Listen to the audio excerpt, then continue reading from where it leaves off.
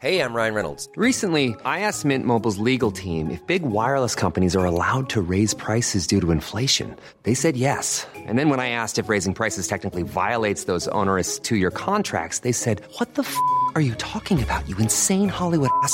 So to recap, we're cutting the price of Mint Unlimited from $30 a month to just $15 a month. Give it a try at mintmobile.com/switch. $45 up front for 3 months plus taxes and fees. Promo rate for new customers for limited time. Unlimited more than 40 gigabytes per month. Slows full terms at mintmobile.com. I'm Sandra, and I'm just the professional your small business was looking for. But you didn't hire me because you didn't use LinkedIn Jobs. LinkedIn has professionals you can't find anywhere else, including those who aren't actively looking for a new job, but might be open to the perfect role, like me.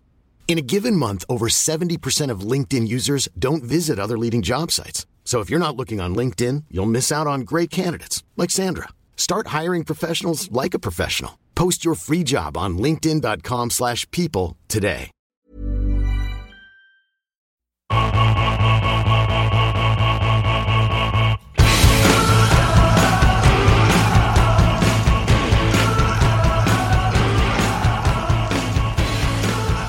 All right, welcome to the Sports Fest, episode 84, the Randy Ma episode. I'm your host, Brandon. With me in studio is John. Hi, John. Hey, how's it going? And internet celebrity Hans Van Slooten. How's it going? Okay, and we also have on the radio, on the phone somewhere... the Sportive Hotline. The Sportive Hotline is what it's called. One Clarence Swamptown. Hi, Clarence. What's up, fuckers? And Stu. Hey, guys, how's it going? Oh, it's going. It's certainly going. Awesome. So welcome back to me. Welcome back. I was out for a week. You have 49 kids now. I do. Now, it feels like it sometimes, but I have two now. Two boys. Had a son named Fitz. I'm looking at... Fitty. You can call him Fitty if you want to. Don't call back anytime. Great. All right, we're done here. Let's wrap it up. I'm looking at a large gift bag in this room, and you guys have not divulged what this is. This is the baby shower. We're having a baby shower right now? For you. Jesus. Mm-hmm. This present is for Fitty. Are we going to do the, smell what's in the diaper and see what, candy bar it is? Are we going to do that baby shower? I have no game? idea what you're talking about. I've never been to a baby shower in my life. The jelly beans inside the bottle, and we guess how many jelly beans are in it? Is that what we're going to do? Are you sure this isn't a 4-year-old's birthday party? They are remarkably similar. Yeah. Same amount of poop. You have to remember I've been married for 4 months, so I haven't been to baby showers yet. Oh, well, they're worthless and stupid. All right. Yeah. Okay. So what am I supposed to do with this? You're supposed to open it. Okay. Open this. This is from everybody at the Sports Fest. We got together, and we got you a little something, and we think it's appropriate. So you're going to have to sort of describe what it is for everybody because they can't see you. They can't? It's the mistake we consistently make with the podcast is we keep assuming that the people who are listening can see exactly we just do a lot of nodding. And we're like, hey, look at that! And impressions Wait, are just faces. Yeah. Also, that's a game that's taking place tonight and won't matter by the time you listen to this. Another classic sportive mistake. Those are basically our mistakes. Okay, so this is a large pink gift bag. That's how I'll start it. This is also because I'm married and now this sort of thing is in the house. Okay, it looks like a blue Playmate Igloo cooler. Yep, but you have to open it. And then I'm going to... How do I open this? It's perfect because I like to take my lunch pail to work. Okay, there's a pair of baby jeans in here. It says, "Don't worry, these are now the cleanest jeans you'll ever own. Welcome to the world of Sports Fest." Yes. Okay. All right. They are skinny jeans, I think. We put them in the freezer. Skinny. That's amazing. They're really cold. Yep. Very cold jeans. We put them in the freezer so you knew they were clean because we knew you'd be worried about that. Right. Boy, they smell clean. And the important thing is the freezer does for you. We did a lot of looking, and we found some wide leg boot cut ones, or whatever the ones that Clarence always wants are. No stretch to them. God damn it! No stretch. No, we figured the boot cut part was the most important part. Yeah. They got a lot of room to put his hiking boots on. Yep. Yeah. So go ahead. I mean, they're in the cooler now, so they're fine. But by the end of the night, you're going to want to get those in the freezer just to keep them clean. Yeah, with all the rest of our clothes, and we put in the freezer every night. You guys must have like a couple of chest freezers in the basement. Yeah, of course, just to keep all your jeans in. Yeah. I So, the genesis of this is mostly just trolling because I am not the one who did the freezer jeans thing. It was the guy from Levi's said this. No, I think that was you. That was you that was from Levi's.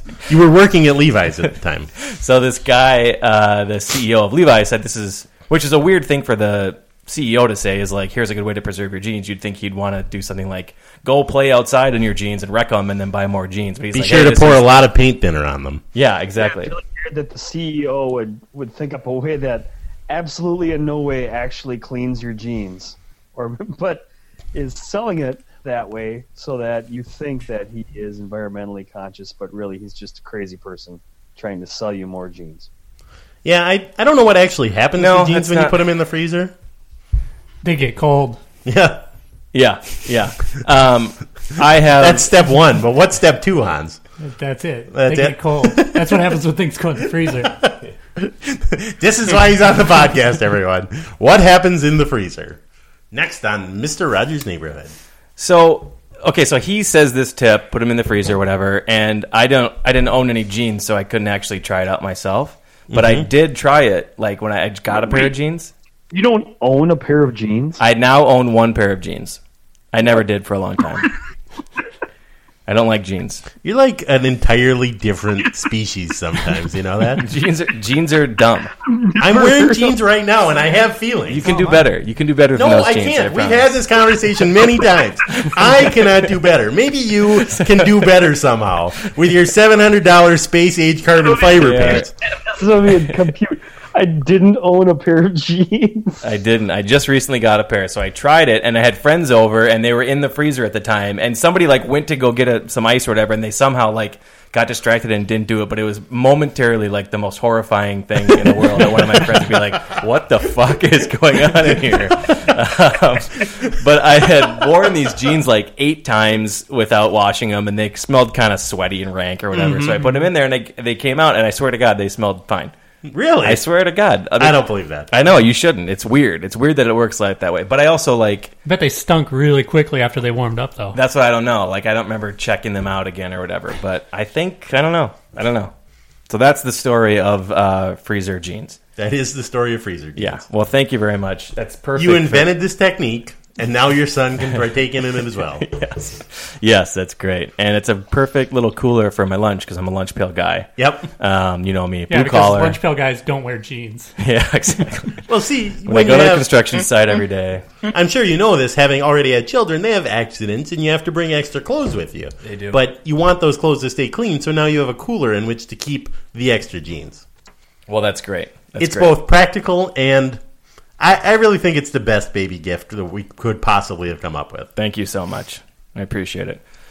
We've actually been recording this whole thing where most people, I'm sure, probably couldn't care less, but I'm happy about it. Most people couldn't care less is true of our entire podcast. Yeah, it's not like we're going to get... It's not like now it gets good. All right, so we want to talk about... we'll get to the Wild because we've got our hockey stat guy here. Maybe talk a little soccer at some point, if possible, if you think there's any updates. 30, 45 seconds. I don't know. Did you say that? Maybe. Man, double fatherhood has changed you. Very reasonable. Very reasonable now. Yep. But we should start out with the biggest news, which is the signing of beloved bigot Torrey Hunter. Everyone loves him except for the percentage of the population that is homosexual. That he doesn't. That he hates and thinks should be eradicated from the earth. Percentage of people that think that homosexuals are people. Yeah, so yeah, that's somewhere you would think that would be most people, but yeah. So he signs for 1 year, $10.5 million. He's 39 years old. Going to play right field. The worst defensive right fielder in the game. By any measurement. I don't think he passed the eye test. He didn't pass any of the statistical tests. The only person who believes he plays pretty good defense is Terry Ryan. Yep. Who has publicly admitted he doesn't trust any of the... Which actually I think he has that in common with Clarence. You don't trust any of those either, right, Clarence? I do. It's only about the Denard Span one? You think he's like an outlier sort of deal? I think that they have limitations. Okay, do you... Just like Torrey Hunter. Mm-hmm. Yeah. What if Willingham was still playing? Would he still be the worst? Well, if you put Josh Willingham in right field, obviously Josh Willingham becomes the worst right fielder. So just put orange, safety pylons out there. Just They have roughly the same mobility as Tape Will a and glove on top of the cone and hope it. Yeah. Yep. Yeah, you'd be fine. So I think that the reaction has been very negative for the most part. Is that right? I think, yeah. I think the reaction's been surprisingly positive from Okay. quote unquote the among the Rubes. average fan, the Rube. Okay. You're Yeah. the Tom Hansons of the world. Tom The Hansen Tom is Hansons all from about it. Anoka have really been in favor of this one. The people that the last time they heard about Torrey Hunter was when he left Minnesota. And he was still kind of really good. Right. Can somebody just drink the Kool-Aid with me for a little bit and try to... I want to know if this is possible that it could work out in He can somewhat still of our favor. kind of hit. He was okay. He hits last year, right? right-handed, which is an advantage at target field because Kind of. He hit like almost 290 last year. Had 17 home runs. He's over 700 OPS. I think I saw Probably like good. 760, If he was 770. if he was the fourth outfielder, I think that'd be fine. Those are good numbers. I think that's. Well, let's I not think pretend that's that fair this is business. anything more than a victory. Good numbers. What am I Yeah. missing Oh, yeah. here? We can rip on his no, defense. his Stuff, but defense is terrible. His offense is fine. Yeah. Yeah, that's Is that 770 OPS? It's a what 111 OPS plus. That's good. Yep. But that's he's also a corner outfielder. It should be at least that. I mean, I don't know if you want to say his offense is any better than a tiny bit above average. A tiny bit, maybe. I mean, corner outfielder. He should have at least a 800, 900 OPS, right? I guess offense is down a little bit, but still, I'm not that impressed with his offense, considering he's a right fielder. I mean, it's not terrible, but it's better than Jordan Schaefer's. Okay. It's better than Sam Folds.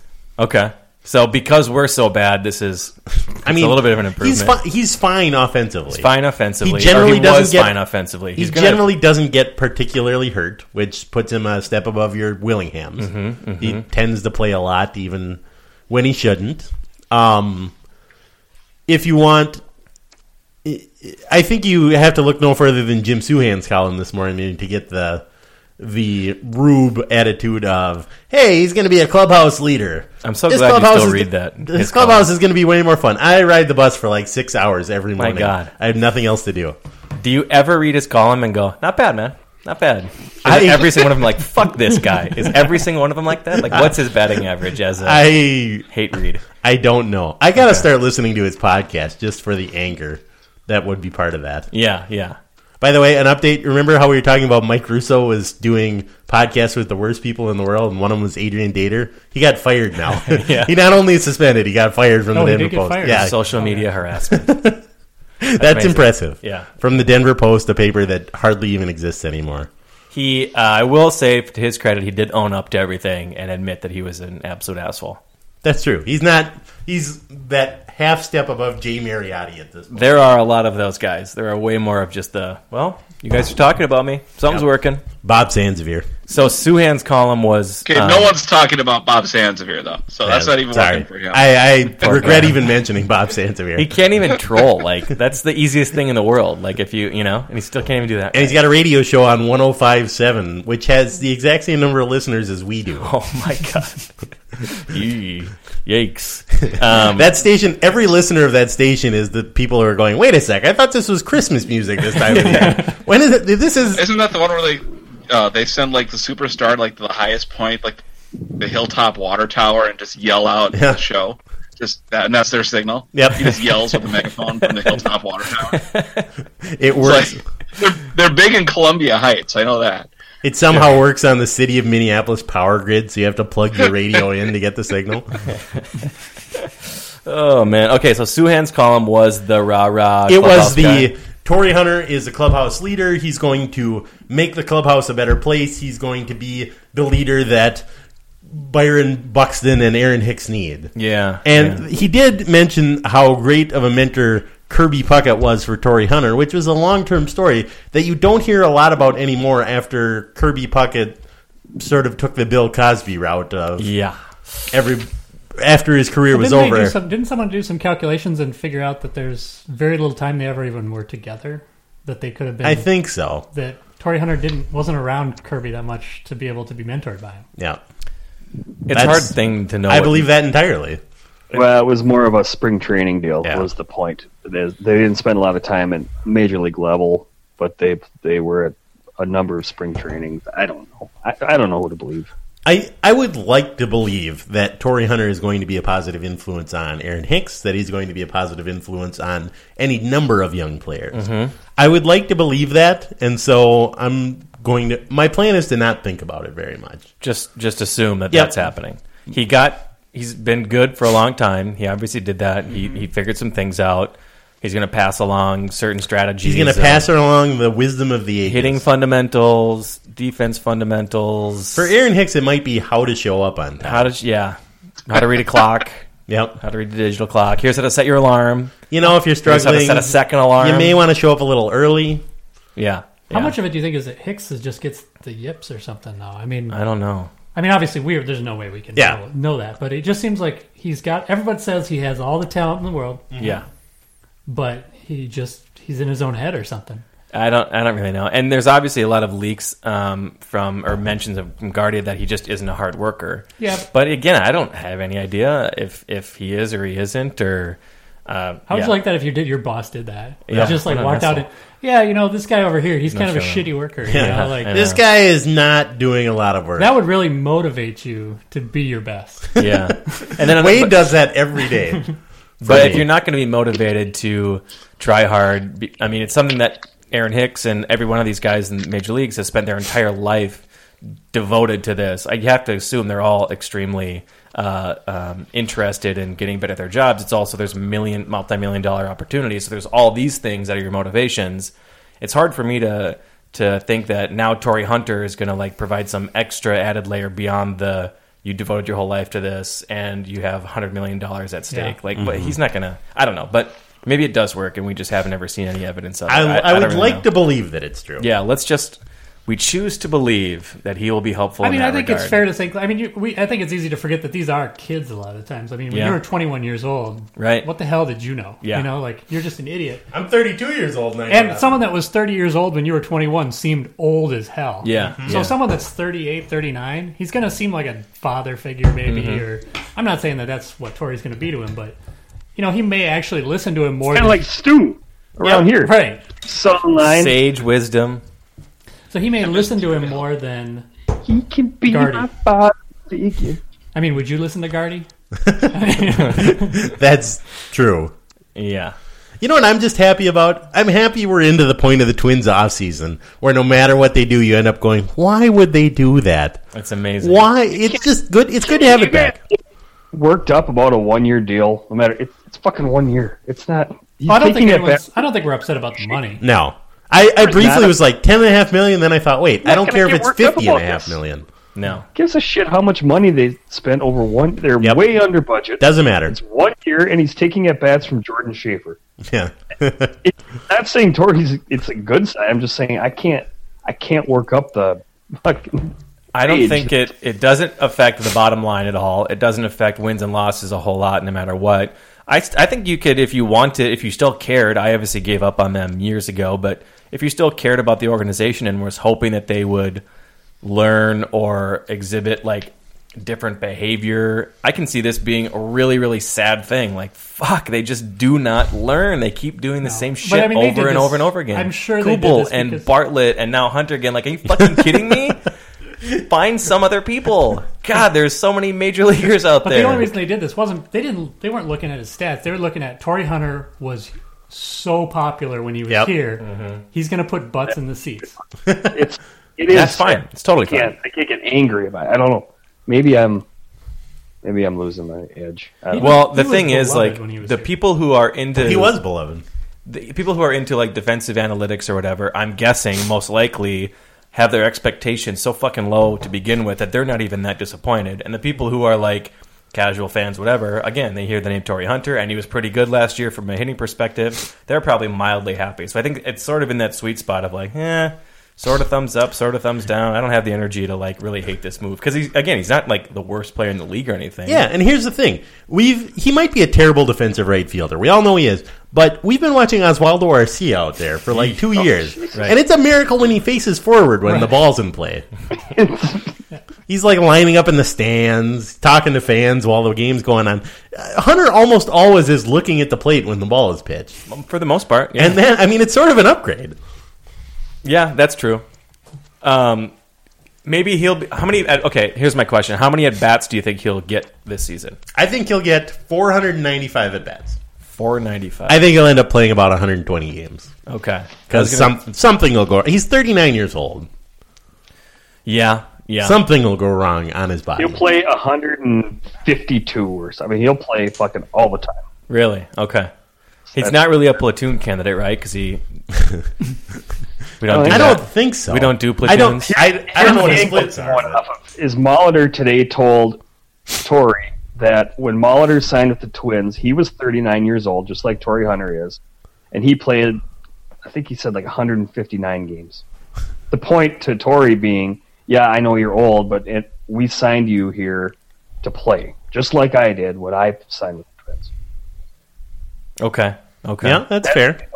And Molitor was partying like a madman back then. And Molitor was in charge of Hunter playing. So Molitor did live a couple of long years in his life. Real long years. He looks like it, too. He does look like it. He looks like he's about 74 years old. Yeah, he's got that Otis Nixon thing going. He does. Otis Nixon looked like Gandhi and he was 24 years old. Another guy who the Twins signed. I think he was 40 or something the year the Twins signed him. And he just looked 89. Oh, my God. Yeah, a little shriveled up. Like 4 feet tall at that point. Yep. He just hunched over, just walker out to center field.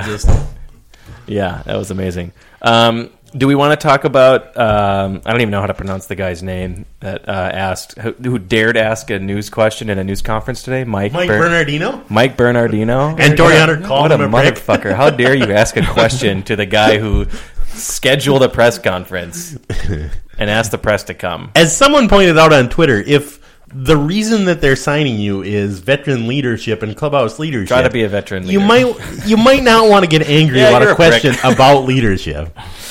I'm not going to talk about that, you prick. Yeah.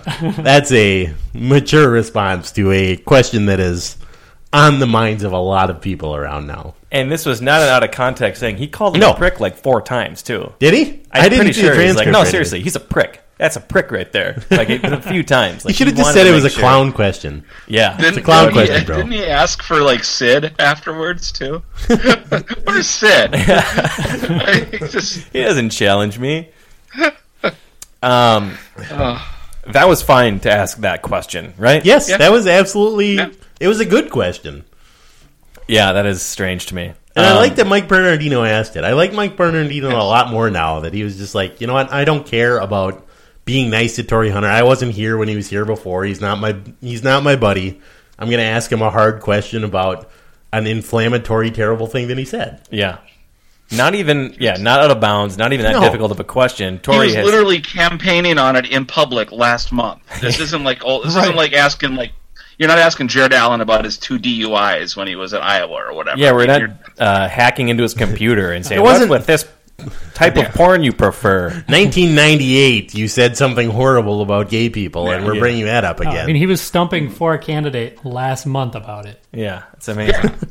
So it's absolutely in bounds to ask about it. All he had to say was, that's what I said. I stand by it. You know?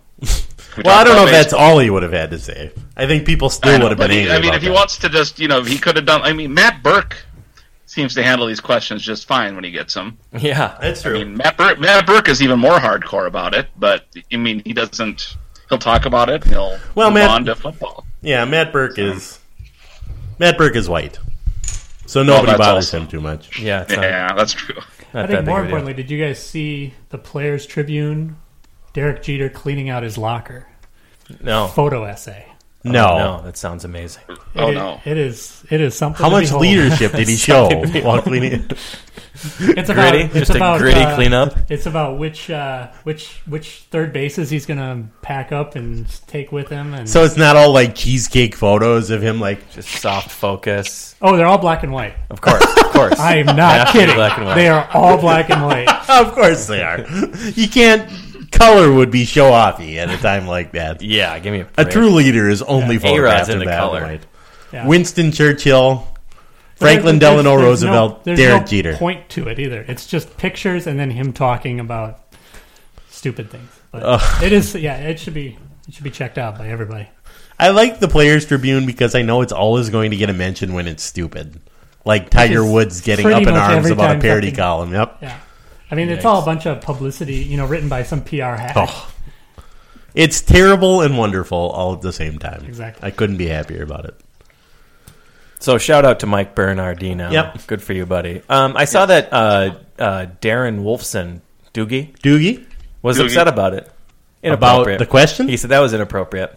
I don't think that's inappropriate. Doogie. He said he should have asked for a one-on-one later and not do this in this setting. Like, what the fuck? It's a press conference.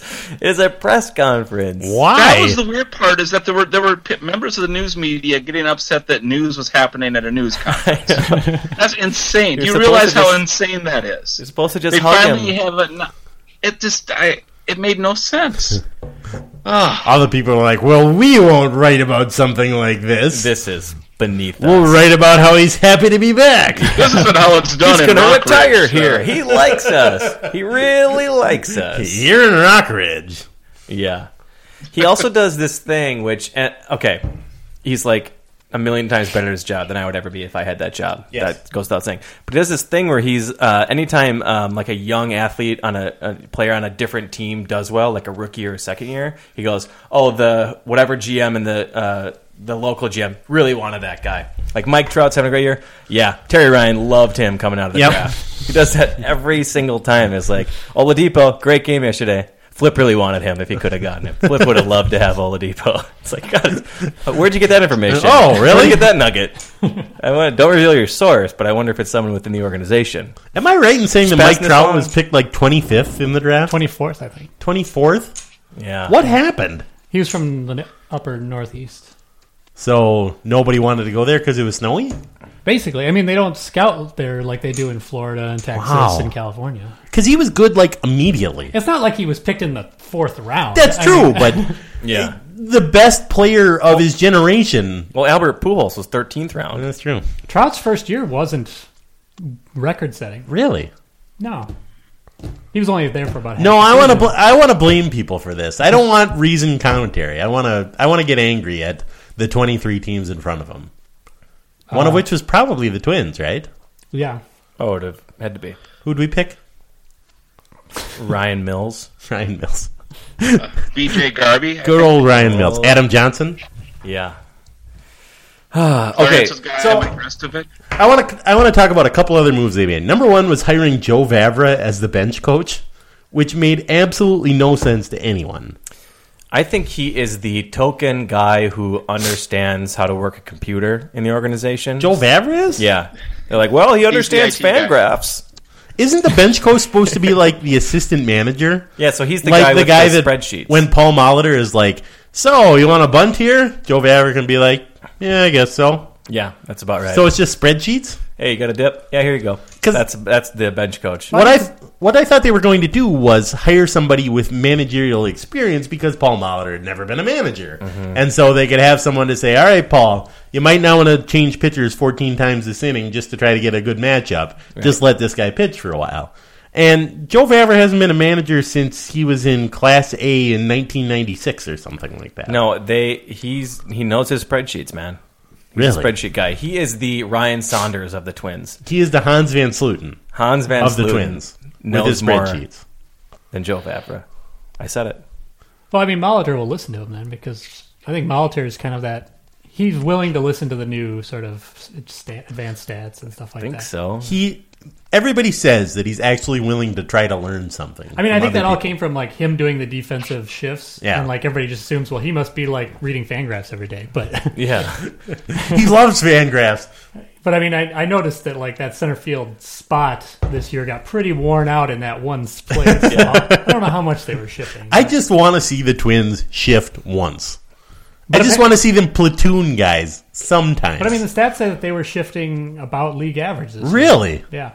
They shifted guys last much year. more than they did the year before. That's great. And Vavra is a stats guy, but he was like their third or fourth choice. I mean, they've already had reports that like 3 or 4 guys turned Twins down. And Delino DeShields. Bench coach. Vavra, fine. I always just love bringing those flowers reports. and donuts every Those day. are my favorite. Guys, I'm still They're available. like, well, Don Zimmer turned him down. Then they found out Don Zimmer died a couple years ago. That was a mistake on everybody's part. We don't want to talk about that. Yeah. Whoops. And it's just more and more random people until there's like 39 people who have turned the job down. Mm-hmm. Including people who would never turn the job down but wanted to get their agent to be like, oh, yeah, he turned that job down. Let's get his name out there. Yeah, exactly. Jay Mariotti turned that job down. Oh, man. See, he's in the headlines again. He's on your brain, man. He is. I can't stop thinking about Jay Mariotti. Can't stop thinking about him. Oh, man. It's such a John thing. Okay, so are we still allowed to call the Twins cheap, even though they just signed him for $10.5 million? Oh, yep. yeah. Oh, yeah. Okay, It's good. 1 year. Yes. Oh, yeah. Yes. Good. I still want to complain about that. If I can quote Clarence Swamptown, spend. And if I can Then you quote run out us of on an earlier characters. one, say what you will about payroll whiners, at least it's an ethos. Yep. We know that it's not fucking perfect, but it's something. It's Yep. a fucking strategy. Far from perfect. Far from. I'm not even. I advocated them just burning the money. Garbage incineration. I don't care what they do with it. Blow it on hookers and black tar heroin was one strategy I had. That's a strategy. Oh, Yeah. I don't give a shit what they do. Was that a Molitor joke, or are you? Because that actually might be in play. Yeah. Let's not rule anything out. It happened around Washington. Don't give him any ideas. Yeah. Spend that fucking money. Spend it. Yep. This makes me happy. I would love if they took... Who's the top free agent pitcher this year, probably? Scherzer. Scherzer. I would love if they John just Lester. said, you know what we're going to do? We're going to give Max Scherzer a 2-year, $97 million contract. Yeah, be amazing. We're not going to get tied down long term, No. but we're going to give him $44 million a year. Yeah. Just to absolutely blow everyone's mind. God, I would love it. That would be awesome. You know what? We got the money. We're not going to use it. We need a number one starter. We don't want to tie him down to a 10-year contract. Here you go. $94 million for 2 years. Ugh. Good luck. Okay, so you wanted to talk about Vavra. Did you say Vavra? Volva? Probably. Joe Volva. Did you have another thing that you want to talk about? We should probably talk about Eduardo Nunez getting offered a I was contract. going to say, they They really- tendered everybody. They really did. buried that one too. Like nobody, we didn't even have time to complain about it because we were too busy complaining about the Torrey thing. Yeah. He's on the team next year. Yeah. Edward Nunez. He's gonna They get a wanted major to make league uniform sure he next didn't year. get away. And so they're going to probably pay him more than $2 million. And again, we don't care about the money. But But we know that they care about the money. Yeah. So they're not going to take and overspend beyond that. as our good friend Aaron Lehman pointed out, he can't hit or field. And he plays the infield, so his throwing arm doesn't matter. And again, it's not even just about the money sometimes. It's about a roster spot. Yeah. Like he's going to take one of those. Why try anybody else? Bring Bartlett back. There are I mean, so he many- might have some gas in the tank. He had the whole season off. Rest in his... It's absolutely true. Why Eduardo Nunez? Why not any of the thousands of other replacement level players? Why not Doug Bernier? Do you think they thought he was Eduardo Escobar? That could be. Yeah. I would not put the past him to be like, wait a sec. Did you write Nunez down? I meant Escobar. Oh, I meant Escobar. If I read that like in a tweet, I wouldn't even go back and read the actual article. I'd be like, yep, that makes sense. Moving That on. happened. Yeah, they did that. That doesn't surprise me. How annoyed do you think Danny Santana is right now? He's like, well, I'm never going to be shortstop Yeah. now. I got to play center field forever. Oh, man. Why? It makes so little sense. There's nothing they need him for. There's no position for him to play.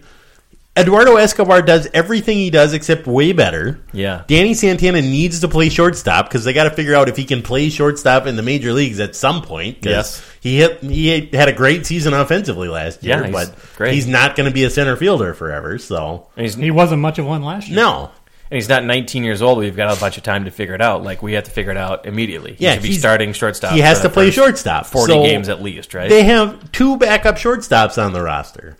Why? Why do you want Eduardo Nunez back? Are you hoping he declines arbitration? Are you hoping he's just like, nope, sorry guys. I really respect what you did here, but I'm going to go ahead and just, I'm quitting baseball. I'm going to go live with Jason Bartlett. I love that you still... I'll be a Squidward impersonator. And exactly. yeah. Go work at Kids Park. I've always wanted to be on Nickelodeon on Ice. I'm going to skate the role of Squidward. Oh man. Yeah, no, it doesn't make any sense. But I think it's just adorable that you're still disappointed in this team. That's great. it's like I said, we're into the part of the offseason where you just, what is going on? Isn't that amazing? Yeah, it's not like one decent and then one not. So, and then it's just every single one like, what the fuck? Yep. What are you doing?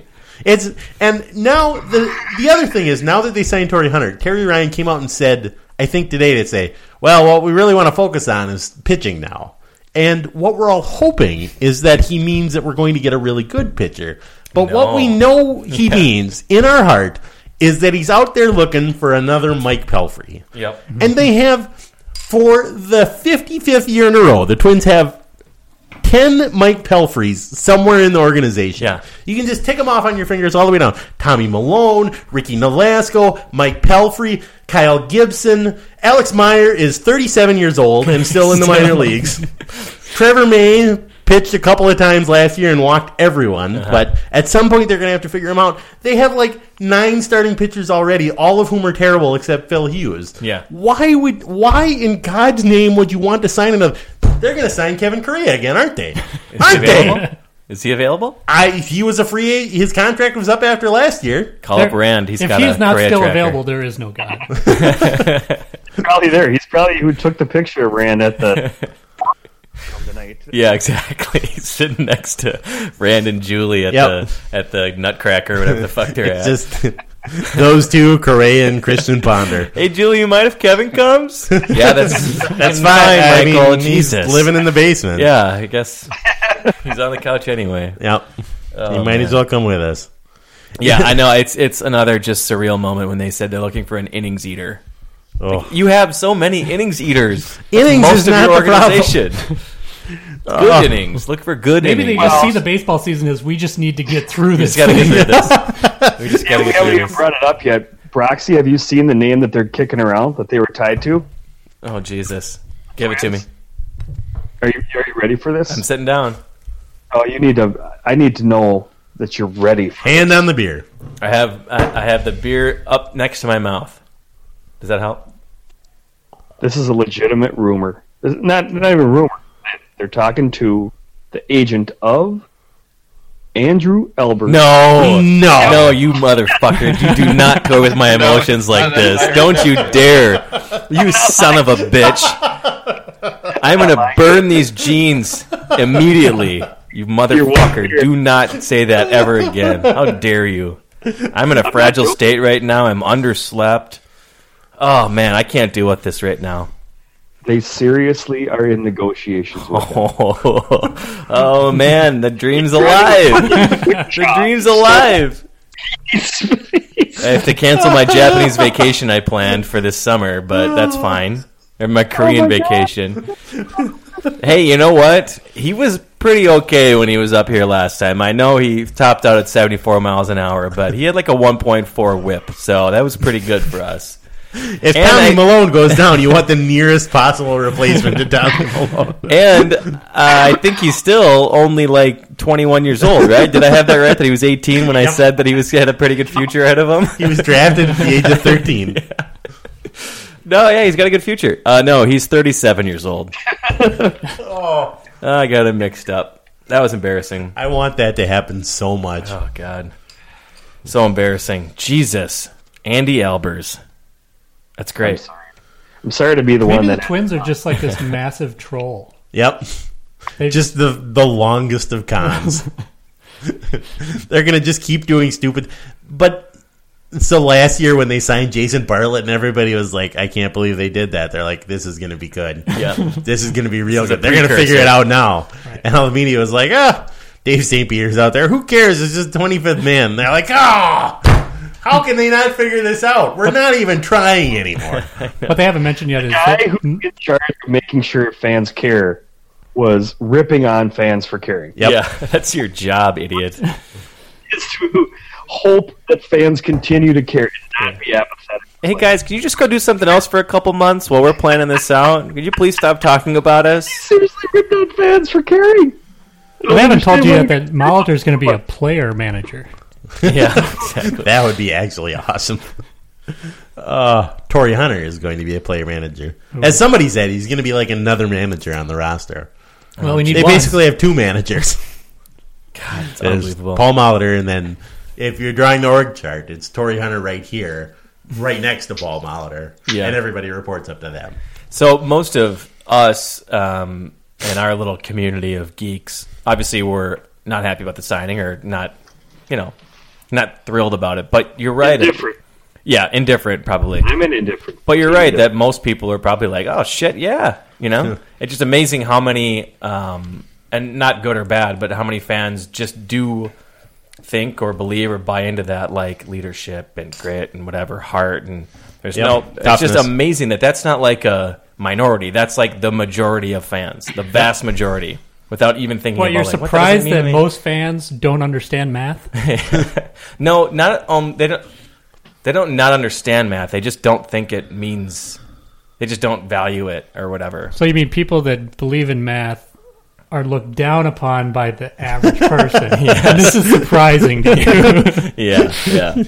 Yeah. Oh, are you describing Hans's life? I was going to say that's my high school. Therapy. We are in group. You can let it all out. This is group. Just go ahead and sob it out. We're here for you. Yeah, no, but I mean, like every single family gathering you go to, if you mention it, most people will be like, not bad, right? Pretty cool, pretty good. He's a good player. 17 home runs, whatever. And I just don't have the energy to explain like that doesn't really matter. And there's whatever. I mean, like my dad, who I like to think of as an intelligent person. Mm-hmm. He hangs out with me. Theoretically, he's listening to me.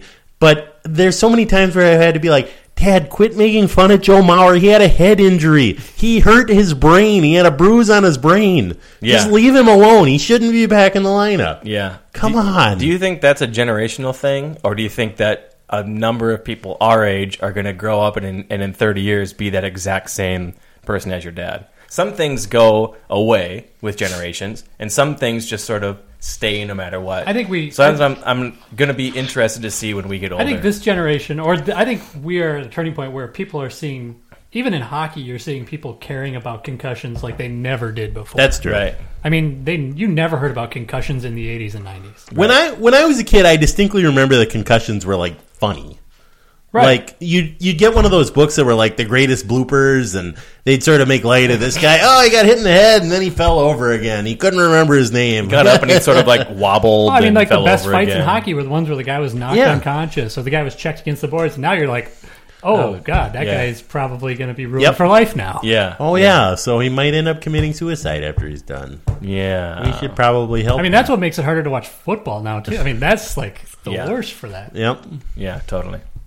Yeah, we'll see. It'll be interesting because I know people my age too, though. They're still sort of like the that sort of old school thinking of.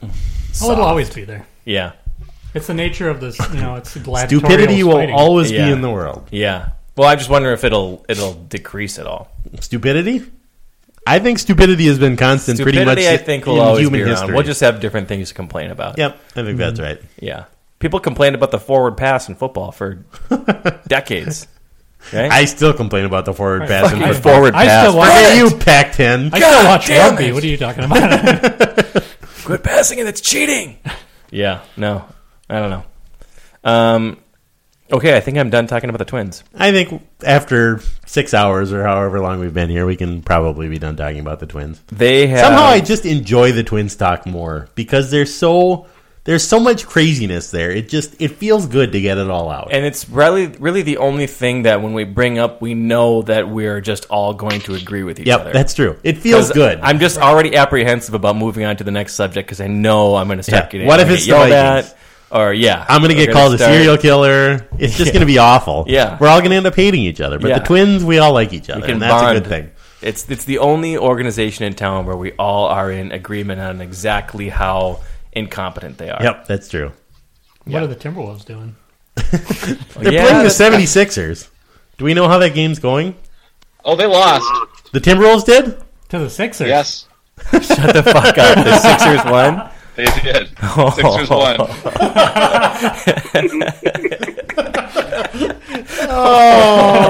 Oh my my God! Did you? Did anybody watch any of that game? I know you guys were driving over here. I was watching the hockey game before that. I was putting my kid to bed. So I saw a couple things on Twitter about how apparently the game started and then they had to restart it for some reason. 16 seconds. There was a foul and there was a foul shot, whatever. And they went, whoa! You guys are shooting at the wrong ends. We got to start this one over.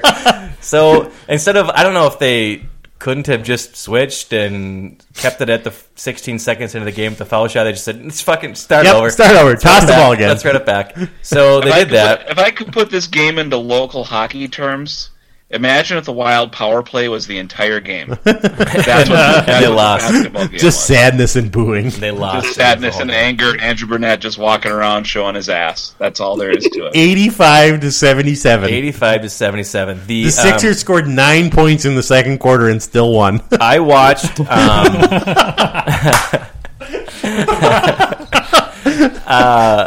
I watched probably half of the second quarter while I was trying to play with my kid, and I'm not kidding. I'm not exaggerating. It was the worst 6 minutes of basketball I've ever seen in my entire life. It was like fast break, like weird 2-on-1s for no reason, and then they would fuck it up.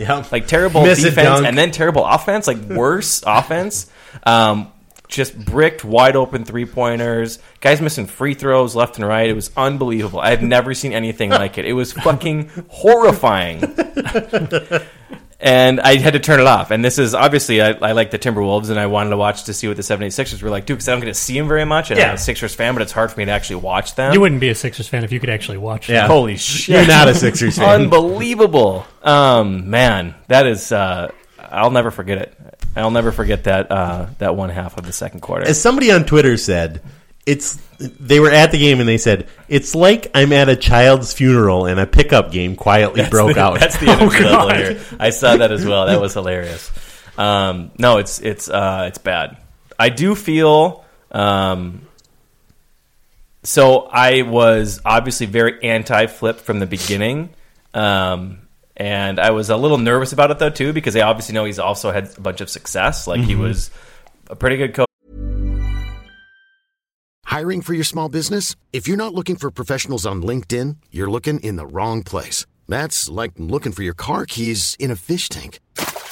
LinkedIn helps you hire professionals you can't find anywhere else, even those who aren't actively searching for a new job but might be open to the perfect role. In a given month, over 70% of LinkedIn users don't even visit other leading job sites. So start looking in the right place. With LinkedIn, you can hire professionals like a professional. Post your free job on linkedin.com/people today. Millions of people have lost weight with personalized plans from Noom. Like Evan, who can't stand salads and still lost 50 pounds. Salads generally for most people are the easy button, right? For me, that wasn't an option. I never really was a salad guy. That's just not who I am. But Noom worked for me. Get your personalized plan today at Noom.com. Real Noom user compensated to provide their story. In 4 weeks, the typical Noom user can expect to lose 1 to 2 pounds per week. Individual results may vary. Coach for the Wolves. He had a lot of success in Detroit. Not great with Washington, but there wasn't a whole lot there for him to work with. So I went like a little stronger than I felt comfortable, because it's like, oh shit, maybe he's really smart. I might regret this, because he is obviously knows basketball really well or whatever.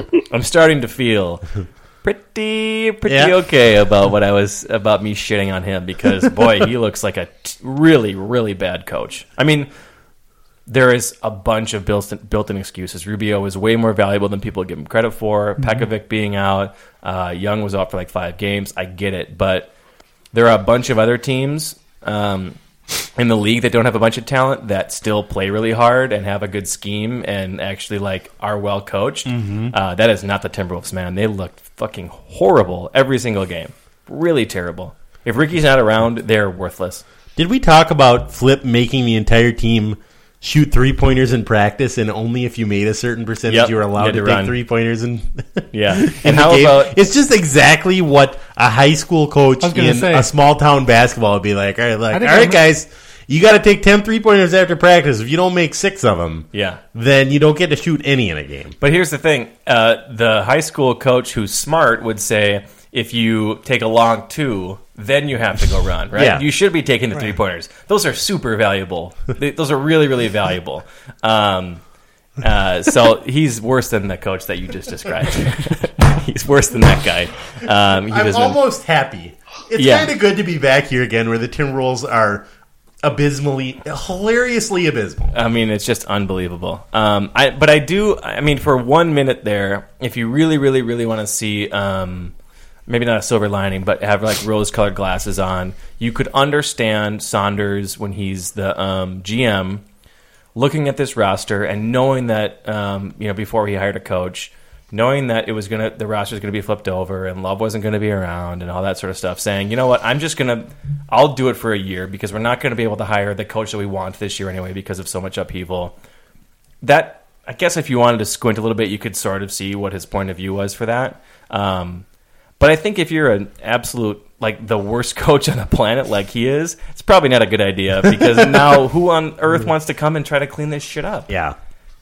You're going to get a retread old man, 75-year-old like Adelman, or you're going to have to... The only way out right now is get lucky with a risky, like, I don't know, college coach like a Brad Stevens or something who just needs this opportunity into the NBA, and you hit on some sort of, like, diamond in the rough. That's the only hope right now. That's it. Well, someone that doesn't follow basketball at all, mm-hmm. How much of this can you put on a coach, and how much can you put on a young staff, Wiggins and all that stuff, and missing Rubio, and how much can you put on just luck? I don't think there's very much luck in basketball besides injury luck. No, I agree. I think it's probably of the sports, it's probably the most dominated by like superstars and anything else. So, yeah. But is there a core there that could be built on? Oh, I think eventually. I think that all you need right now, the future is there for the Wolves. Rubio signed for 4 more years. Wiggins will be around for 7, 8, 9. A long time. Rookies are just, they're around for a while. So those are 2 really good pieces. Peck is who he is. Young, I don't know if he'll be back. Shabazz is a rotation player. And they're going to have a really good pick this year, too. They're going to have a top 5 pick, probably. So what they're missing is 2 things. A kick-ass coach. Coaching is so important in the NBA. Way more important. It's obviously way more important than baseball and hockey. That's important in hockey. Not as probably as important as basketball. Yeah. But there's so many plays in basketball and schemes and all that sort of stuff. So it's super, super, super important to get a really good coach. And then they need a GM who's going to be able to find these like mid-level guys on the cheap. Like Mo Williams was a fine signing. That was a good signing. What if your GM and coach are the same person? That's terrible. That's a bad thing. It's you don't want. That seems bad. Yeah. Didn't I see something in the paper where somebody from Portland was quoted as saying they asked him if Mo Williams was going to know their plays, and they said Mo Williams doesn't even know his own team's plays. LaMarcus Aldridge said that. That's great. Yeah, that's wonderful. Mo Williams is not like a good player, but he's a fine. Like that's what they were looking for. Like we need a guy who can make some shots. He's a backup point guard. He's not signed for like he's 10 not years JJ Barea. Yeah. I think he signed for like 1 or 2 years. Way better than like Kevin Martin, who signed for 4 years, and Brewer signed for 3, and Budinger for 3 years. What the fuck are you doing, Flip? So they're close. I mean, they could be close, but the problem is the same. The problem is, and it has been since the beginning, the problem is Flip. He's not going to be able to find the right coach, and he's not going to be a smart enough GM to do it. As we had mentioned on the podcast before, and I stand by it, he is the devil. Flip is the devil. He's the devil. Flip Saunders is the devil. I need to repeat myself. All right. So they're hopeless, and they fucking lost the 76ers. That's amazing. That is the definition of you hopeless. You should be happy right that there. you're 76ers. Yeah. You're 1 win closer on our 5-year bet. Although that probably hurts their draft.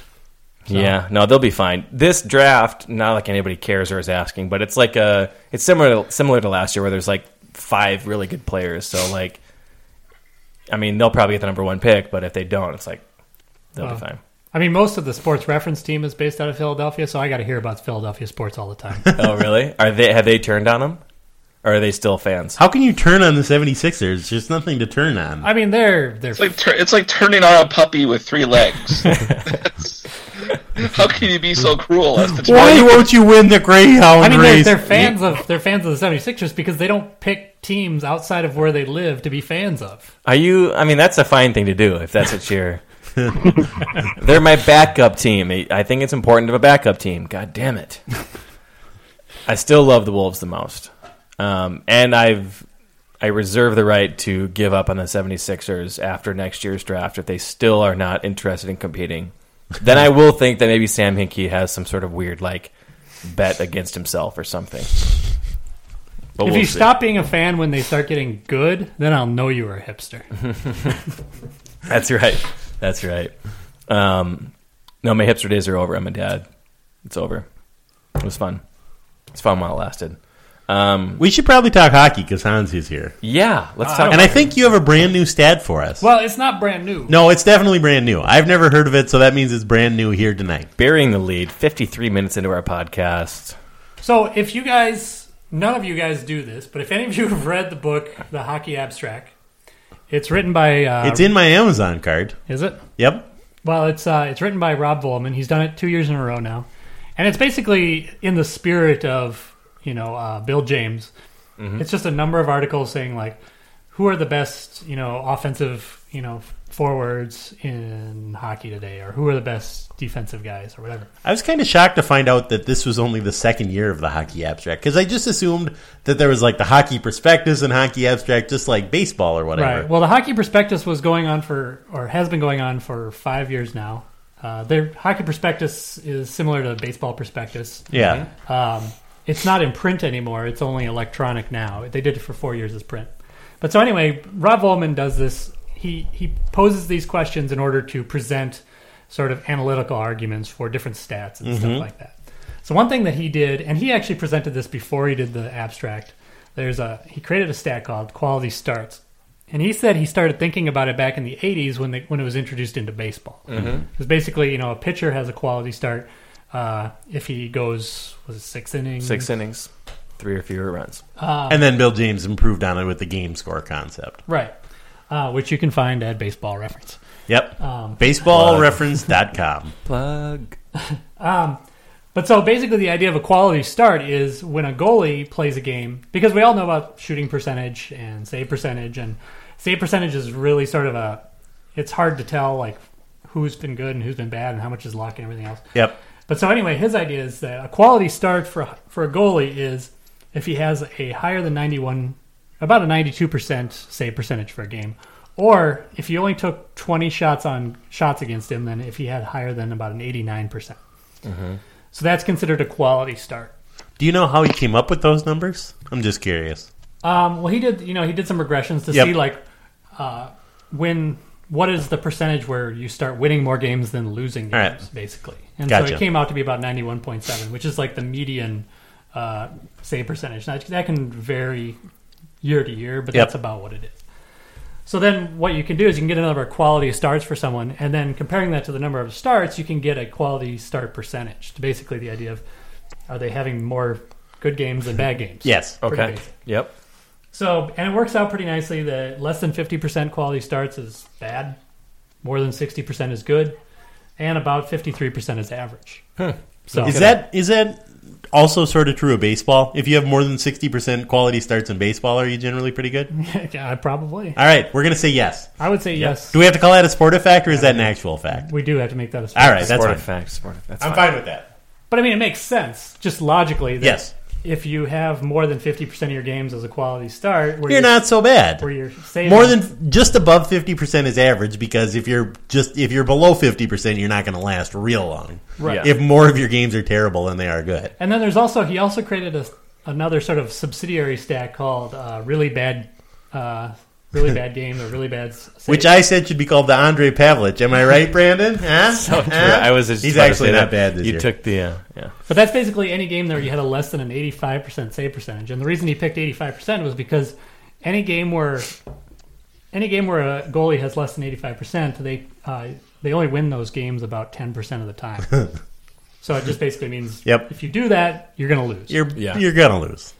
Going to get pulled. So basically, I know what everybody's waiting for is. So how do the Wilds? Yeah, what I'm looking at right here is I see that a guy who is on my fantasy hockey team is on the very bottom of this list and has the most bad starts. Ben Scrivens from Edmonton. Oh, I thought you were talking about me because I'm probably on the bottom of your fantasy league too. Ben Scrivens has 21% quality start percentage.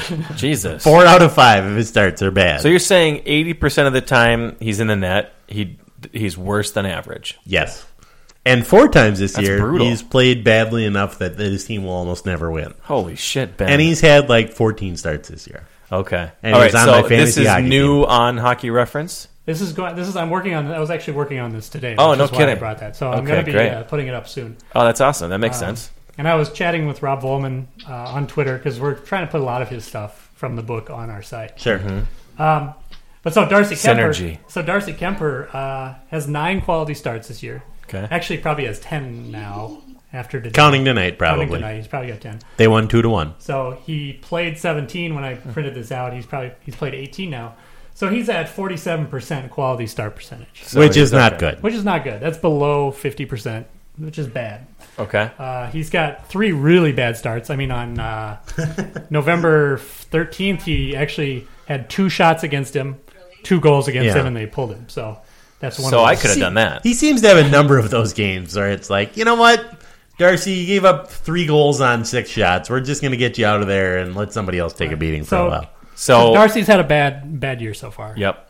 He started out unbelievable, best goalie in the league for a while, and really regressed quickly. And now he's it terrible. seems like there are goalies that go on this, like, it could be a total myth. I obviously don't pay attention to hockey, but in the playoffs, these guys get hot or whatever. Is that a myth, or is that actually a thing that guys can... Well, no, I mean, it's like a hot streak in baseball. It's purely a factor of random variation. It's like coming up heads 7 times in a row with a coin I mean, there flip. is, like with shooting percentage and save percentage, there is a skill level involved, but there's a huge amount of noise. So it varies widely. Right. So there are better goalies and worse goalies, but a really good goalie can be bad for a year. Yeah.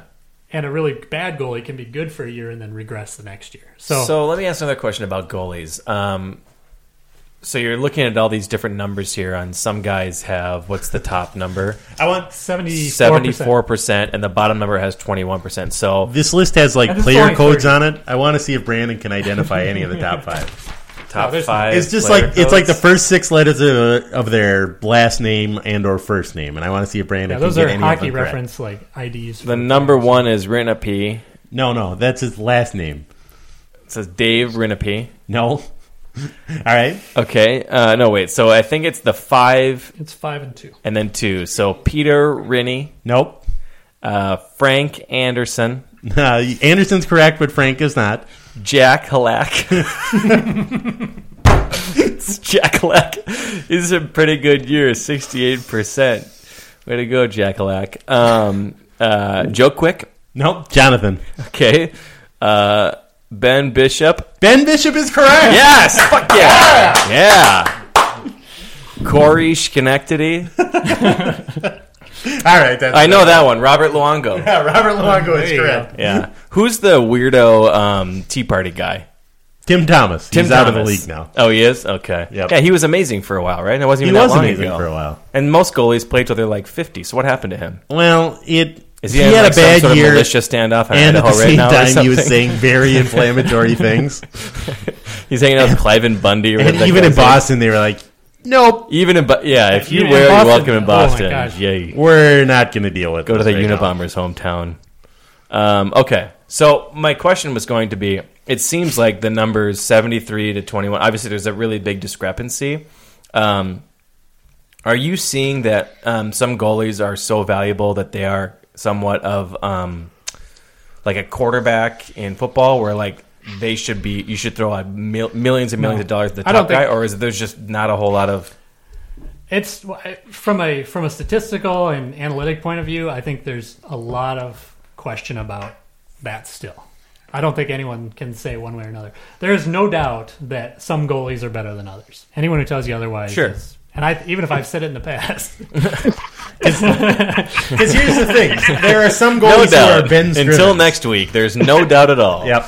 But there is a ton of variation even among the very good goalies and even among the bad goalies, that it's very hard to determine what the true value of a goalie is. Okay, so maybe it's somewhere closer to like a running back, where like it's good to. We definitely know good running backs and bad running backs. We don't know like exactly how I would much. say you still need to rely. What is Stu's hanging happening out in with his Stu's daughter. house? Something's happening. Stu? What? Oh, I'm here. What? Huh? What? Hey, guys. Sorry.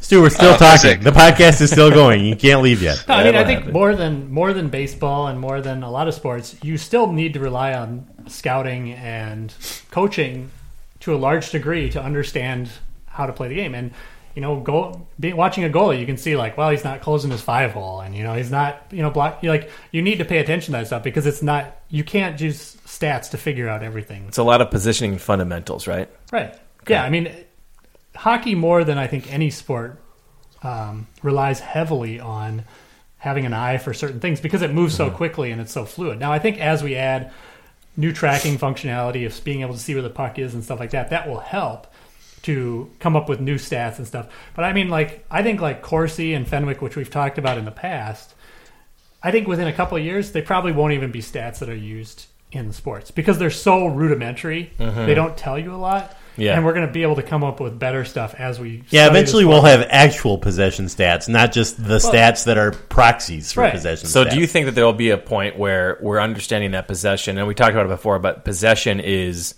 the key to success, or that's what we're thinking right now, right? So are there certain players that, just to make an analogy to basketball, like 3-point shooters, like 15 years ago, a Kyle Korver or something would be like, oh, he's a nice piece, he's okay. Now all of a sudden they're making multi-million-dollar whatever. Like they are so valued. On base percentage for baseball, these guys, Nick Swisher or whatever, you'd think, 20 years ago, it'd be like, oh, I mean, he's fine, but he doesn't do much. And now all of a sudden they're like, I think the superstars. Is there something like that in hockey where like this guy just never turns it over, or his shooting percentage is so high, or is there something that you think will be like? There might be. I think we might find something about defensive players eventually because it's very hard to do anything analytically with defensive players right now.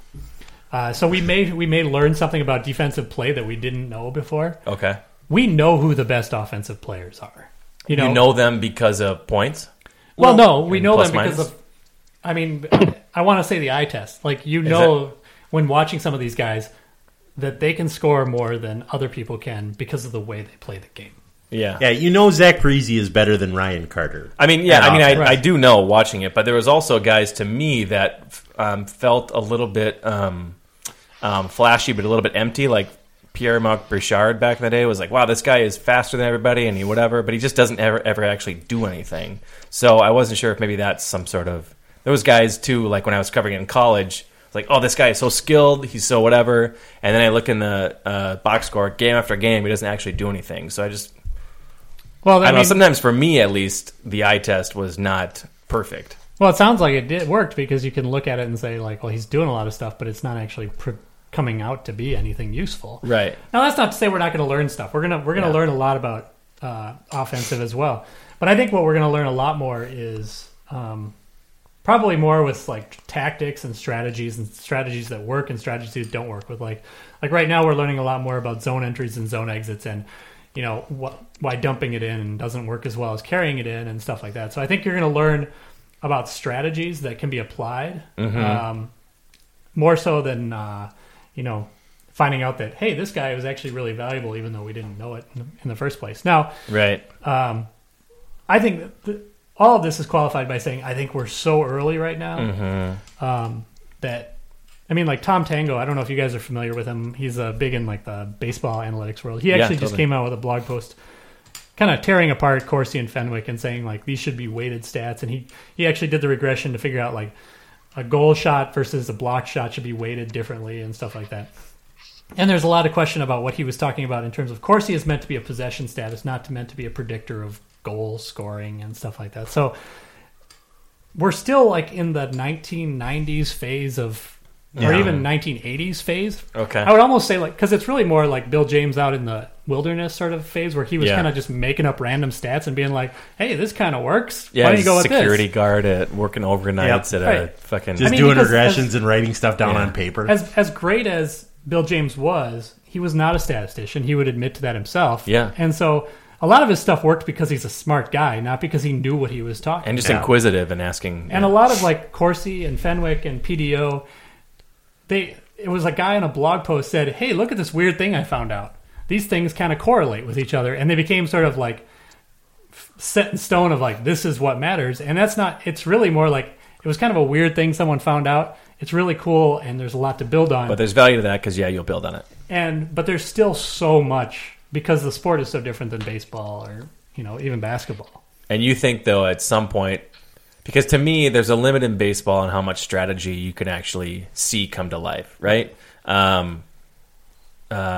Defensive shift is kind of really the only thing you can actually watch as it's happening and saying, I understand what this team is doing that's different than that. Obviously, like team building, you can see like the Cubs are trying to just get offensive players and hoping to scrap together some baseball, pitchers, but you can't really like watch it and play because it is what it is. But there is like a certain amount of game theory that could be put into play that I think is not put into play because there's so much like this is how we've always done it. Yeah. Like when you put a defensive shift on somebody, how many players are just like unwilling to bunt in that big gaping hole at third base because they feel like they're punking out, Yeah, I don't know how many, or how many just, actually, I think there's probably a lot of them who are like, I don't fucking know how to bunt. I've never done it since I was 7 years old. I'm huge. Right. I'm David Ortiz. I'll just hit fucking bombs. I don't know how to do that. I don't know where to put my hand. I'm going to break my hand, Right. But I think you'll see, like, as the defensive shift becomes bigger and bigger, in the minor leagues, they're going to say, okay, they're going to shift on you. So you need to learn how to bunt. And you need I think that would be great. And that makes it so much more fun. There's like that extra layer or level of,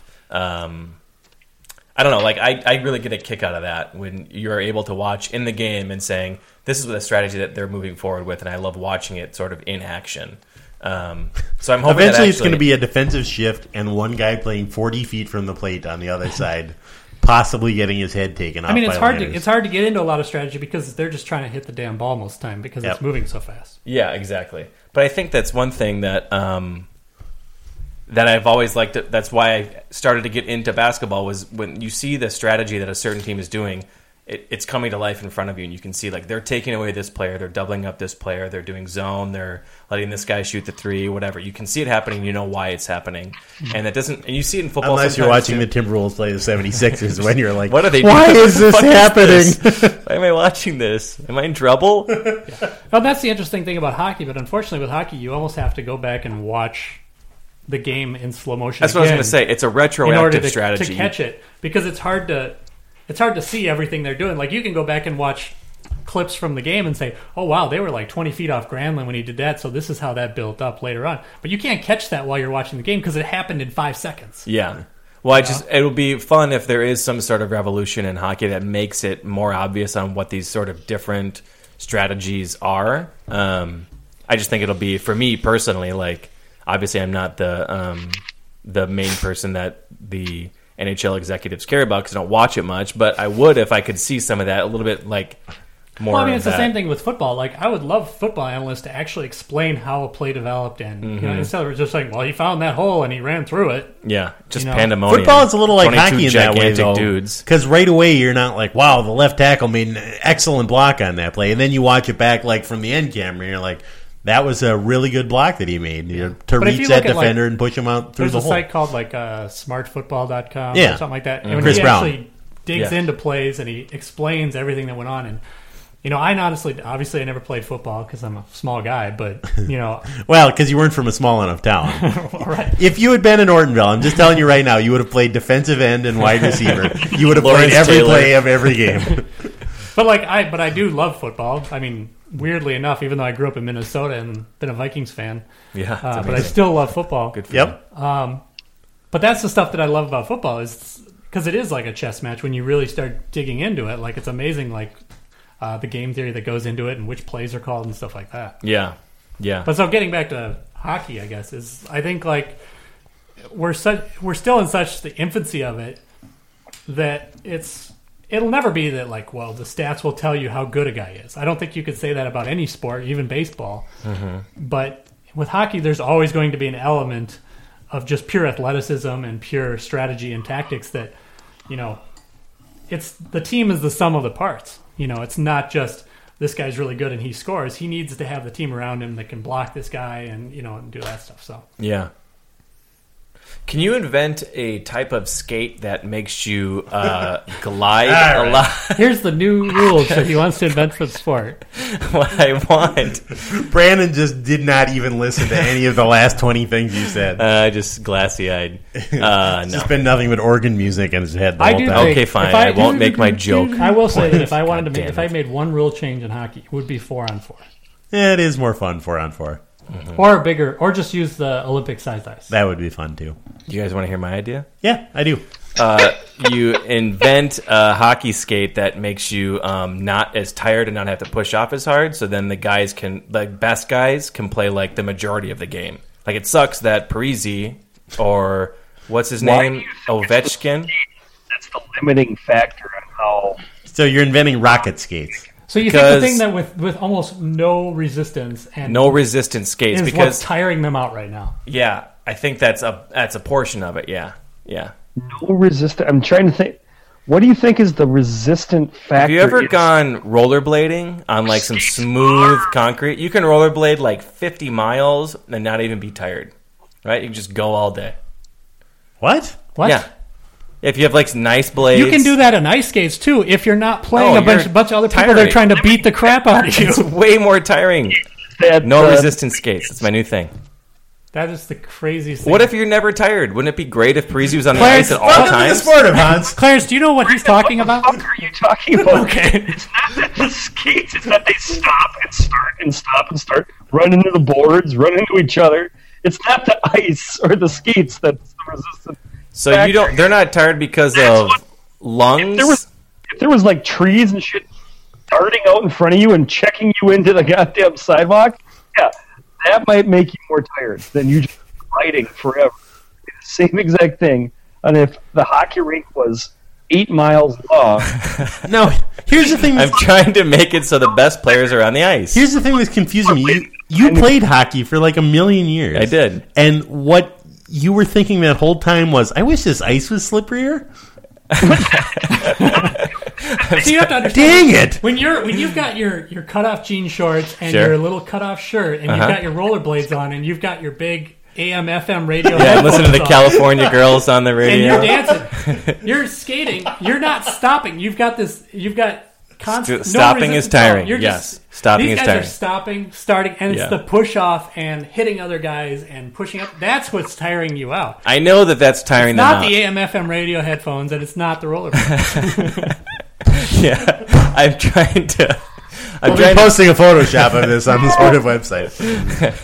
I'm trying to think of a way to keep the best players on the ice at all times, and I don't know how else to do that. To me, I thought two it was words for you. Physically, Hockey it's innings. tiring, yes, but football players are on the field the whole time. They're physically very tired. When the defense is on the field, most of the time they're exhausted. Yeah, right. So- But they're still there, which is, I you're- think, interesting. So you could play 12 seconds of hockey and then have a 30-second break. Okay, that's another option. It's not a very good one. No. Right. but that's what football is.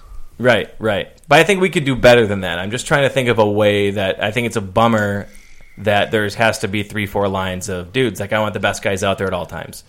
Always. So You would whether have to put more people on the ice. more which would people be on the terrible. ice? Yeah, because then they What if you could invent what I'm talking about as some weird anti-resistance Because I do not skate? think that the skates is what's tiring them out. I don't know why you guys are giving up on my skate thing. So I think you just invented pond hockey is what you... Pond Clarence can hockey's correct me if fucking I'm wrong. tiring, man. Pond hockey is, yeah. Because the ice is not slippery enough? The ice is way choppier and it's way harder to skate on pond hockey. I am very tired playing pond hockey. That's because you're out of shape. Is there going to be okay, how about this? Is there going to be a revolution of No. like insane in shape guys who can play more often because like Zach Parise get on some Those guys are insane good shape. They're right as, now. as good as they This can isn't possibly like baseball where like some fat ass can like come up there, Yeah. hit a ball, and then walk to first. Well, I don't know. base. Chelios played till he was like 49. I figure there's not that much like He was in incredible shape. Chris Chelios was in remarkable shape. he went and got housed every single night, just drunk off his ass. No, that's Jeremy Roenick you're thinking of. He was in incredible shape too. That guy's still in incredible shape. Roenick? Oh, That guy's a brick shithouse. yes, he is.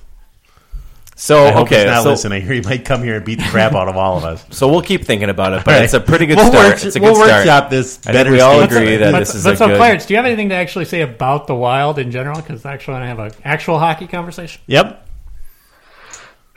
Same old, same old. There's nothing more to say. We've said it since before. That's true. I mean, they were 0 for 5 for power plays tonight. Of course they were. 0 for 5. I do want to mention that Clarence, through the power of Twitter, Clarence unearthed something that I thought was interesting. That when Mike Yeo was fired he wasn't fired in Pittsburgh. When he left to be the Houston coach, there were a number of Penguins fans who said, "Great, I'm so glad he's gone. I hate that guy. I hate that he's in charge of the Penguins power play." And what Clarence went back and did was he looked up the power play stats for the Penguins when Yeo was the coach there. Clarence, would you tell us what you found? What I found was that the Penguins finished roughly where the Wild do every year under Yeo.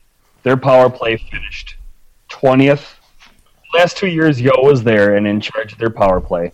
They finished 20th and 20th, which is obviously not very good in a 30-team league.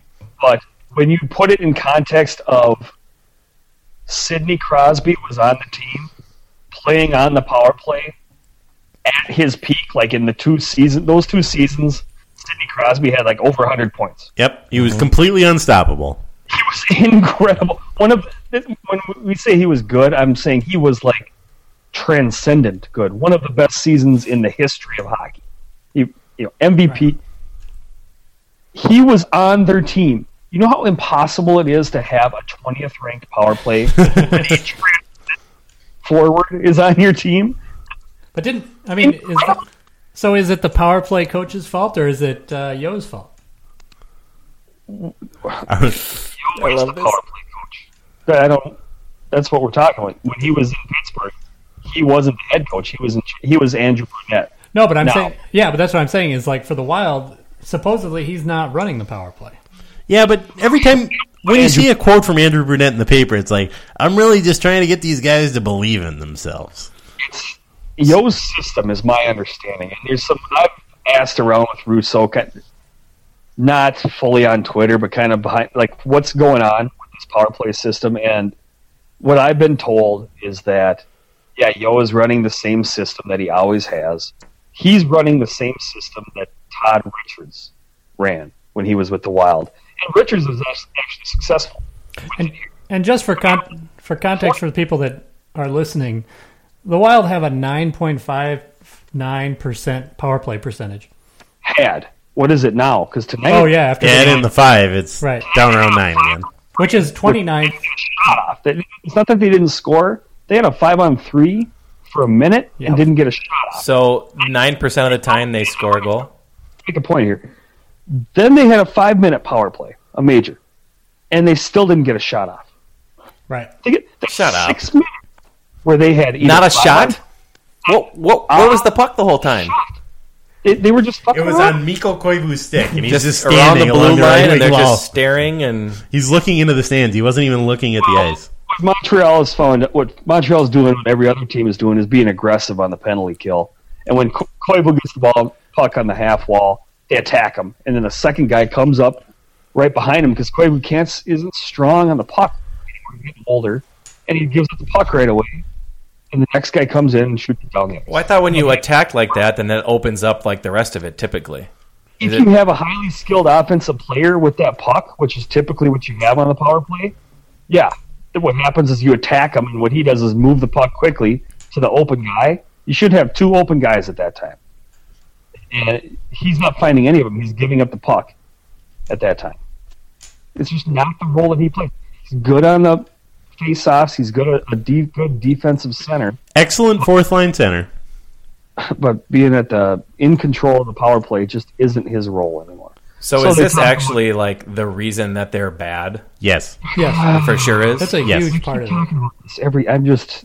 But on the plus side, now keep in mind, that 9% is actually half of what the league average is, which is 19%. 19, okay. So they've scored It's half the number of power play goals as an average team would have. What does that equate to? So you score 1 out of 5, or we're scoring 1 out of 10. 1 out of 10. Most is 1 out of 5. There are a couple. So it's like, what is it, a half a point a game almost, or close to Almost that? a goal a game. Almost a goal. Jesus, and a goal a game?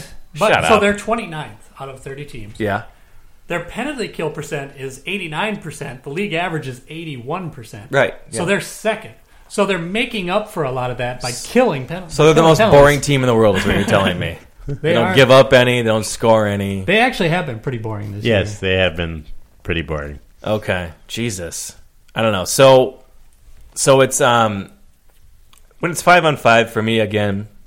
Haven't played it for a while. It is hard to see some of the strategy come through, but that's what I like about power plays is you usually can see, like, this is what the guys are trying to do when they set up.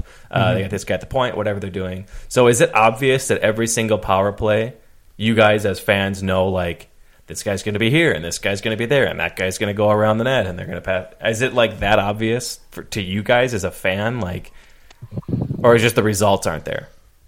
I think it's more the results for me, personally. I mean, I would say, like, they're sitting in their defensive zone more than any other team on a power play. Yeah. They make a power play feel like they're trying to kill a penalty more than any other team. So they just can't possess it, and they can't get it to the net. I mean, they can't get it to the offensive zone most of the time.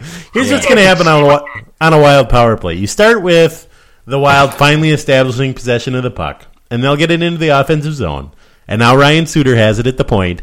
To Koivu along the right wing wall, back to Suter at the point. To Koivu, loses the puck, chip down the ice. Suter's going to go back, try to retrieve it. Well, now the Kings have it. That 2-on-1 going the other way, and big save by Kemper. Right. Suter picks it up, starts back down to the Wild end.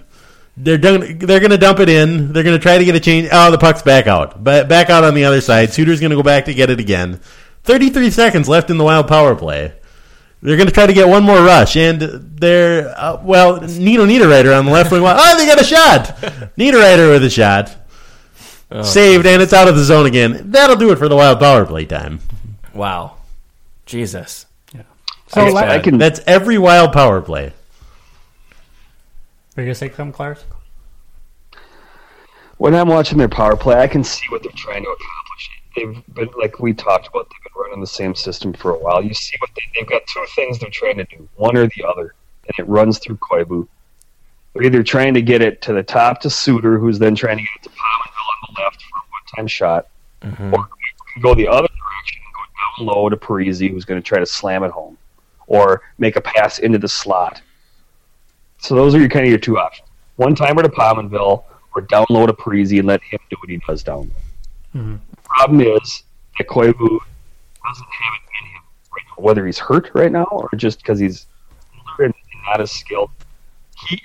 The power play is supposed to run through him on that half wall, or Suter at the top, and neither of them can get it done. But, like I keep saying, we talk about this every week. I say the same thing every week, and they just keep throwing the same guys out there. So we keep talking about it every week, and they throw the same guy. So I don't know. I'm just kind of getting tired of. We talked about it before the season. The same strategy. It's not working. Well, and their record's pretty much. I mean, they're 13-9-1, 14-9-1 now. At this time last year, they were 14-5-4. So they're the same.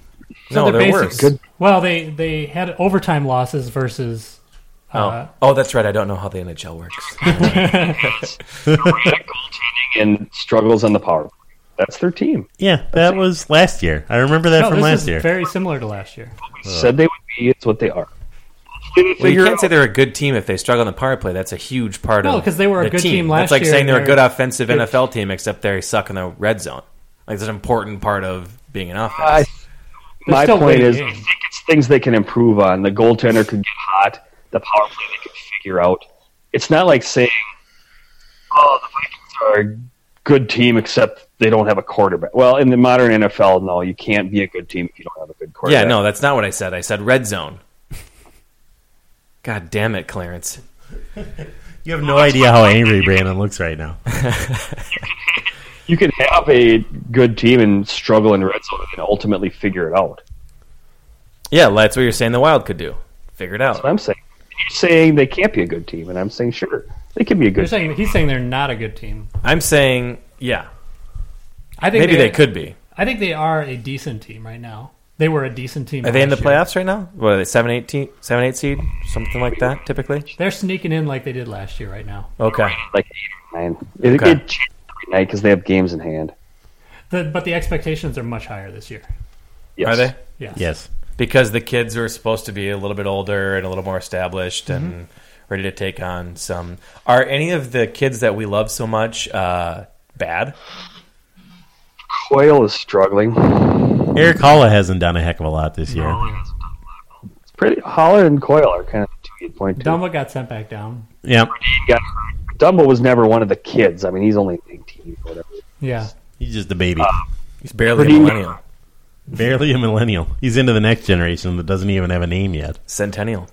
That's the name? Yeah. No, it's not. That's an industry term. Centennial? I don't know if it's going to take hold, but that's an industry term. What's the difference between a centennial and a millennial? 18 and up or 17 and under? No. I mean, but from a marketer's perspective, I can't divulge this information. Jesus, I had paid a lot of money to learn this sort of stuff. I don't give it away for free. Yeah, because I'm sure there's a lot of marketing people listening to this podcast. After working in the advertising, you never know. After working for the advertising industry for 14 years, it doesn't mean anything. Some savvy Amazon guy is probably like, I'm just going to keep fucking listening to this idiot. I've been through 83 episodes idiot on the planet. Without he made slip up. Anybody talking about marketing, but this is going to be my time. No resistance skates? What the fuck? Get Bezos on the phone. Just changes everything. Clarence, it does. It's like rollerblading, but on ice. Let's do this. It sounds like you're talking over like a really bad CB radio. Clarence. Yeah, you have terrible. I mean, the only thing worse than the wild power play is your internet connection right now, Clarence. I don't know. I am hearing you perfectly. So that's. Is Stu still there? So what does he think about Stu is. Hey, he's there. Brushing his teeth right now. He's getting his jams on. I do have jammies on. I do. Stu is listening to an Infinite Guest podcast at this point during our podcast. I wouldn't blame him. The thought crossed my mind. Well, I hope that Stu's been cheating on you guys with another podcast. That would be the ultimate. If we looked over and he's actually recording he's something, recording. and he's got like a professional microphone on the other one. It's Gleeman and the Geek are there, and they're recording another podcast during our podcast. Oh boy, what a slap in the face! I would. In our bed, Stu. Jesus. The bed we share. My word. I do hope some of these things come to light in the NHL because I think I know I shit on the NHL a lot, but I think hockey's a great sport and it could be a really, really, really fun sport to casual fans like me at some point if they can sort of figure some of this sort of stuff out. So there were rocket skates. If only there were ways to not be tired. I'm starting to be embarrassed because I never got tired because I got hit or because I was sad. I always got tired because there was like rushes up and down the court, so it was like a lungs thing for me. So I always thought like that was the. Are you just thinking about this because you have a new baby and you're just thinking I'm really tired all the time now? No, I'm starting to realize that I just had no stamina playing hockey. Like lung capacity. Maybe that's not a problem for other people, but I know I never got like, oh no, I got hit hard, I have to go to the bench. But maybe that's the way it is. But it's like the thing is, no matter what they do, they're all competing against each other. So they all are working out all the time so that they can keep competing against each other. So they're tiring each other out. Yeah, but basketball guys are on the court all the time, right? That would be great if that's what it was. Like Parisi's on the ice 80% of the time. That'd be awesome, right? I agree. Just dream with me, fellas. I will agree with that specific statement. I'm literally sitting here watching the NBA highlights, the Wolves Sixers highlights, and if you're going to compare the effort that these guys have, yeah. Well, I don't know if I necessarily used the worst NBA game in the past 15 years as your but I don't know, whatever. Just dream with me. I'm just asking, just that one thing. I see it. Okay, well, we're on hour 4 here of the podcast. Yep. We didn't get to the soccer talk. I know, I can't believe it either. Why did you even get my hopes up? This whole time we're so excited. No. Thinking about what I would say when we got to the soccer portion. Once again, you've become like the Lindsey Buckingham. Yeah, Lindsey Buckingham. What's up with that? We ran out of time. We'll get to you next time. Lindsey. Okay, well, let's wrap it up. Goodbye. Yep. Congratulations. Happy birthday, Clarence. Thank you. Happy birthday, Clarence. Welcome to the world, Pity Broxy. Yes, and thank you, Hans, for coming on. Oh, well. Yes, Okay, bye. thank you. This is way better than No Juice, wasn't it? Oh, it was a lot It's more way fun. more fun. And it wasn't in the morning. Good morning. Even better. Gross. Okay, bye. No juice is the worst. No juice is the worst. There you go. Love it. Even when we're on a budget, we still deserve nice things. Quince is a place to scoop up stunning high-end goods for 50 to 80% less than similar brands. They have buttery soft cashmere sweaters starting at $50, luxurious Italian leather bags, and so much more. Plus, Quince only works with factories that use safe, ethical, and responsible manufacturing. Get the high-end goods you'll love without the high price tag with Quince. Go to quince.com/style for free shipping and 365-day returns. When you make decisions for your company, you look for the no-brainers. If you have a lot of mailing to do, Stamps.com is the ultimate no-brainer. Use the Stamps.com mobile app to mail everything you need to keep your business running with up to 89% off USPS and UPS. Make the same no-brainer decision as over 1 million other businesses with Stamps.com. Use code PROGRAM for a special offer. That's Stamps.com, code PROGRAM.